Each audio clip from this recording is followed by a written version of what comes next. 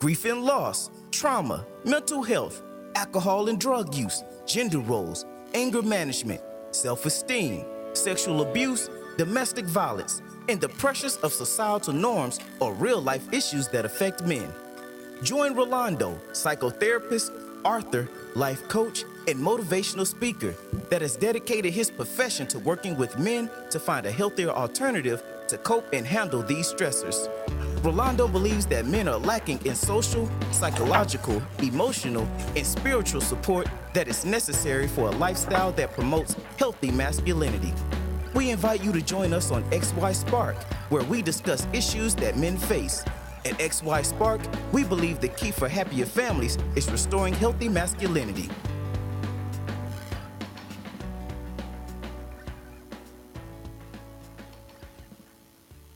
Thank you once again for being here with us on XY Spark. This is our special feature entitled Soul Fuel, and we wanted to remind you that Soul Fuel encourages us to take the time to listen and engage in a new experience with readings from inspirational books to water your soul and ignite spiritual awareness. Soul Fuel helps men recognize that a part of living and practicing holistic, healthy masculinity is tapping into spiritual mindfulness. Our theme or topic, unconditional love. Nature and revelation alike testify of God's love. Our Father in heaven is the source of life, of wisdom, and of joy. Looking at the wonderful and beautiful things of nature, think of their marvelous adaptation to the needs and happiness not only of man, but of all living creatures. The sunshine and the rain that gladden and refresh the earth, the hills and seas and plains, all speak to us of the Creator's love. It is God who supplies the daily needs of all his creatures. In the beautiful words of the psalmist, the eyes of all who wait upon thee, and you give them their meat in due season. You open your hand and satisfy the desire of every living thing. Psalm 145, verse 15 and 16. God made man perfectly holy and happy, and the fair earth, as it came from the Creator's hand, bore no blight of decay or shadow of a curse. It is transgression of God's law, the law of love, that has brought woe and death. Yet, even amid the suffering that results from sin, God's love is revealed. It is written that God cursed the ground for man's sake. Genesis 3, verse 17. The thorn and the thistle, the difficulties and trials that make his life one of toil and care, were appointed for his good, as a part of the training needful in God's plan for his uplifting from the ruin and degradation that sin has wrought. The world, though fallen, is not all sorrow and misery. In nature itself are messages of hope and comfort. There are flowers upon the thistles, and the thorns are covered with roses. God is love, is written upon every opening bud, upon every spar of springing grass. The lovely birds making the air vocal with their happy songs. The delicately tinted flowers in their perfection perfuming the air.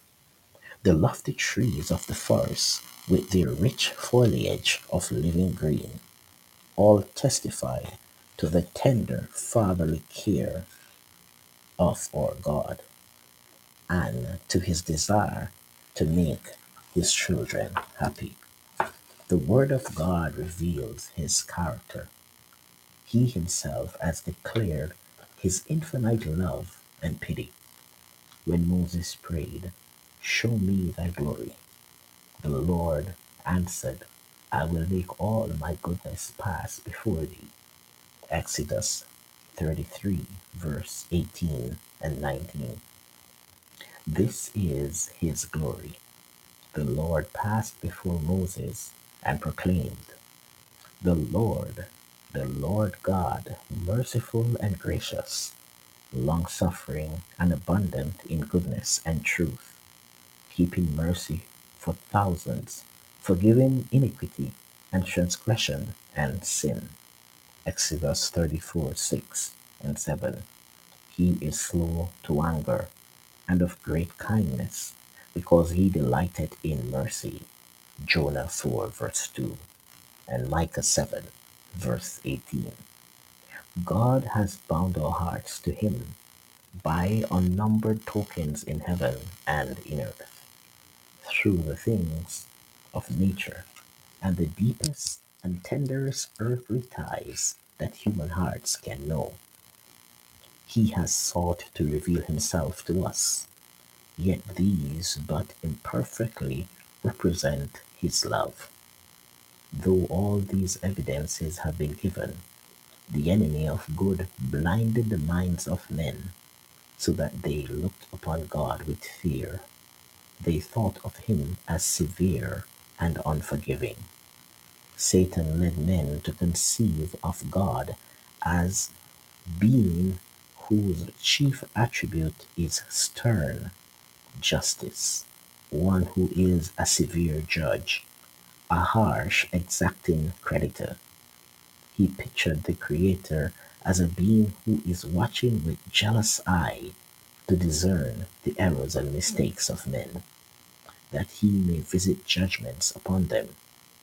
It was to remove this dark shadow by revealing to the world the infinite love of God that Jesus came to live among men. The Son of God came from heaven to make manifest the Father. No man hath seen God at any time. The only begotten Son, which is in the bosom of the Father, he hath declared him. John 1, verse 18. Neither knoweth any man the Father save the Son, and he to whomsoever the Son will reveal him. Matthew 11, 27. When one of the disciples made the request, show us the Father, Jesus answered, have I been so long with you, and yet hast thou not known me? He has seen me. He has seen me, has seen the Father. And how sayest you then, show us the Father? John 14:8 and 9. In describing his earthly mission, Jesus said, the Lord has anointed me to preach the gospel to the poor.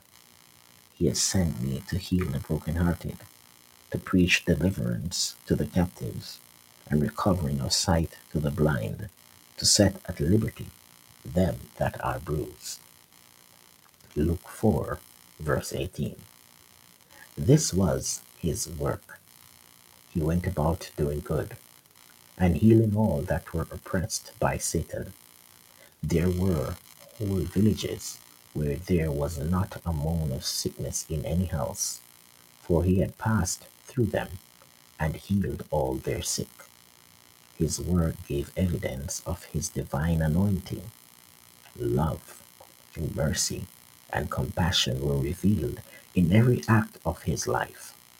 His heart went out in tender sympathy to the children of men. He took man's nature that he might reach man's wants. The poorest and humblest were not afraid to approach him.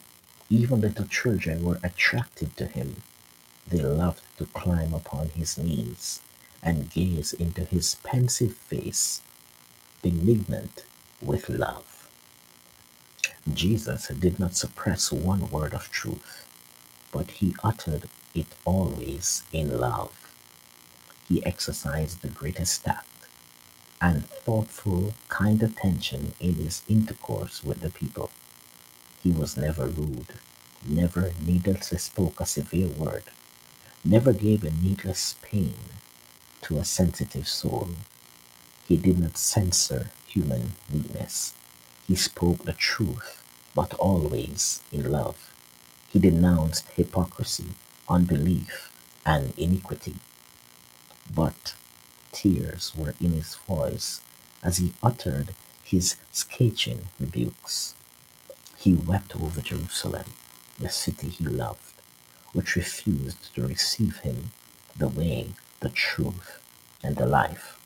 They had rejected him, the Savior, but he regarded them with pitying tenderness. His life was one of self denial and thoughtful care for others. Every soul was precious in his eyes. While he ever bore himself with divine dignity, he bowed with the tenderest regard to every member of the family of God. In all men he saw fallen souls whom it was his mission to save. Such in the character, such is the character of Christ as revealed in his life. This is the character of God. It is from the Father's heart that the streams of divine compassion manifest in Christ flow out to the children of men. Jesus, the tender, pitying Savior, was God manifest in the flesh. 1 Timothy 3 in verse 16. It was to redeem us that Jesus lived and suffered and died. He became a man of sorrows, that we might be made partakers of everlasting joy. God permitted his beloved Son, full of grace and truth, to come from a world of indescribable glory to a world marred and blighted with sin, darkened with the shadow of death and the curse. He permitted him to leave the bosom of his love, the adoration of the angels, to suffer shame, insult, humiliation, hatred, and death.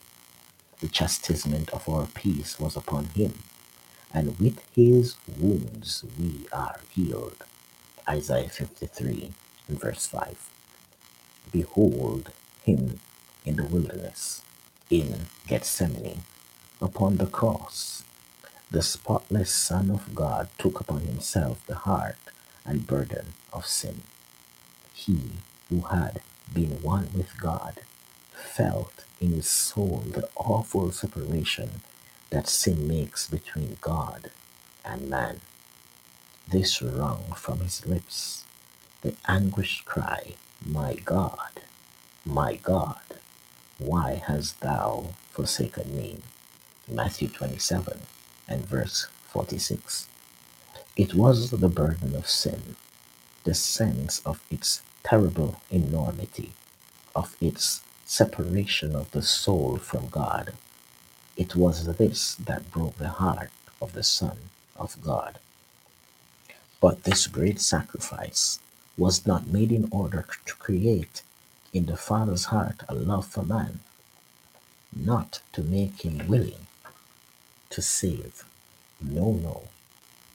God so loved the world that he gave his only begotten Son. John 3, verse 16.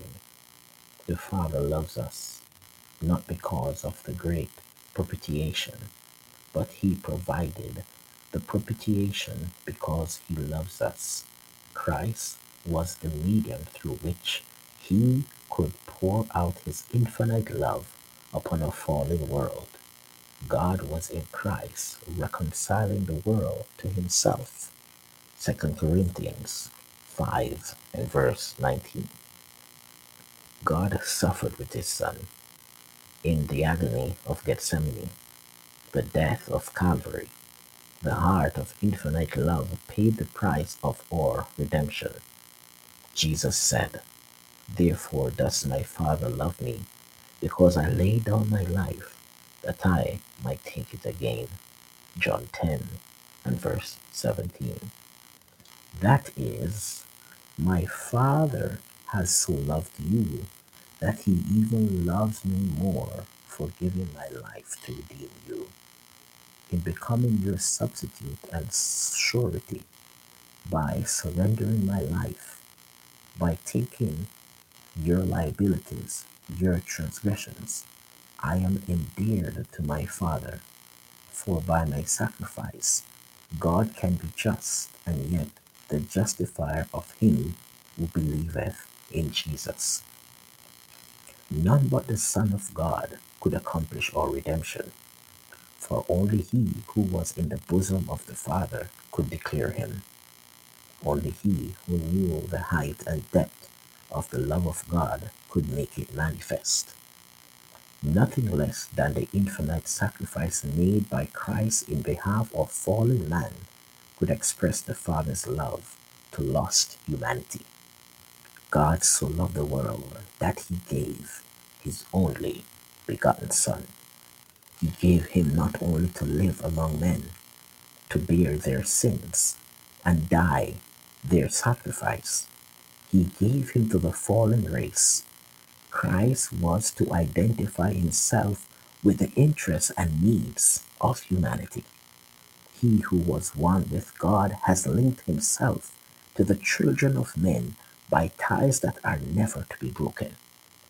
Jesus is not ashamed to call them brethren. Hebrews 2 and verse 11. He is our sacrifice, our advocate, our brother, bearing our human form before the Father's throne, and through eternal ages, one with the race, he has redeemed the Son of Man. And all this, that man might be uplifted from the ruin and degradation of sin, that he might reflect the love of God and share the joy of holiness. The price paid for our redemption, the infinite sacrifice for Heavenly Father, is giving His Son to die for us, should give us exalted exceptions of what we may become through Christ, as the inspired Apostle John beheld the height and depth and breadth of the Father's love toward the perishing race. He was filled with adoration and reverence, and falling to find a suitable language in which to express the greatness and tenderness of his love, he called upon the world to behold it.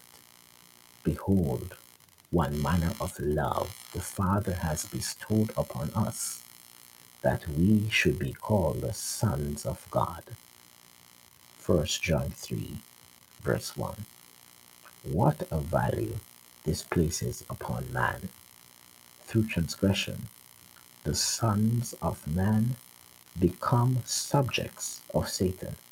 Through faith in the atoning sacrifice of Christ, the sons of Adam may become the sons of God. By assuming human nature, Christ elevates humanity. Fallen men are placed where, through connection with Christ, they may indeed become worthy of the name sons of God. Such love is without a parallel. Children of the heavenly King, precious promise, theme for the most profound mediation, the matchless love of God for a world that did not love him. The thought has a subduing power upon the soul and brings the mind into captivity to the will of God. The more we study the divine character in the light of the cross, the more we see mercy, tenderness, and forgiveness blended with equity and justice, and the more clearly we discern innumerable evidences of a love that is infinite and a tender pity surpassing a mother's yearning sympathy for her wayward child. Please join Rolando next time on XY Spark, as he engages us in practical discussions that promotes healthy masculinity and challenge men to live extraordinary lives. At XY Spark, we believe the key for happier families is restoring healthy masculinity.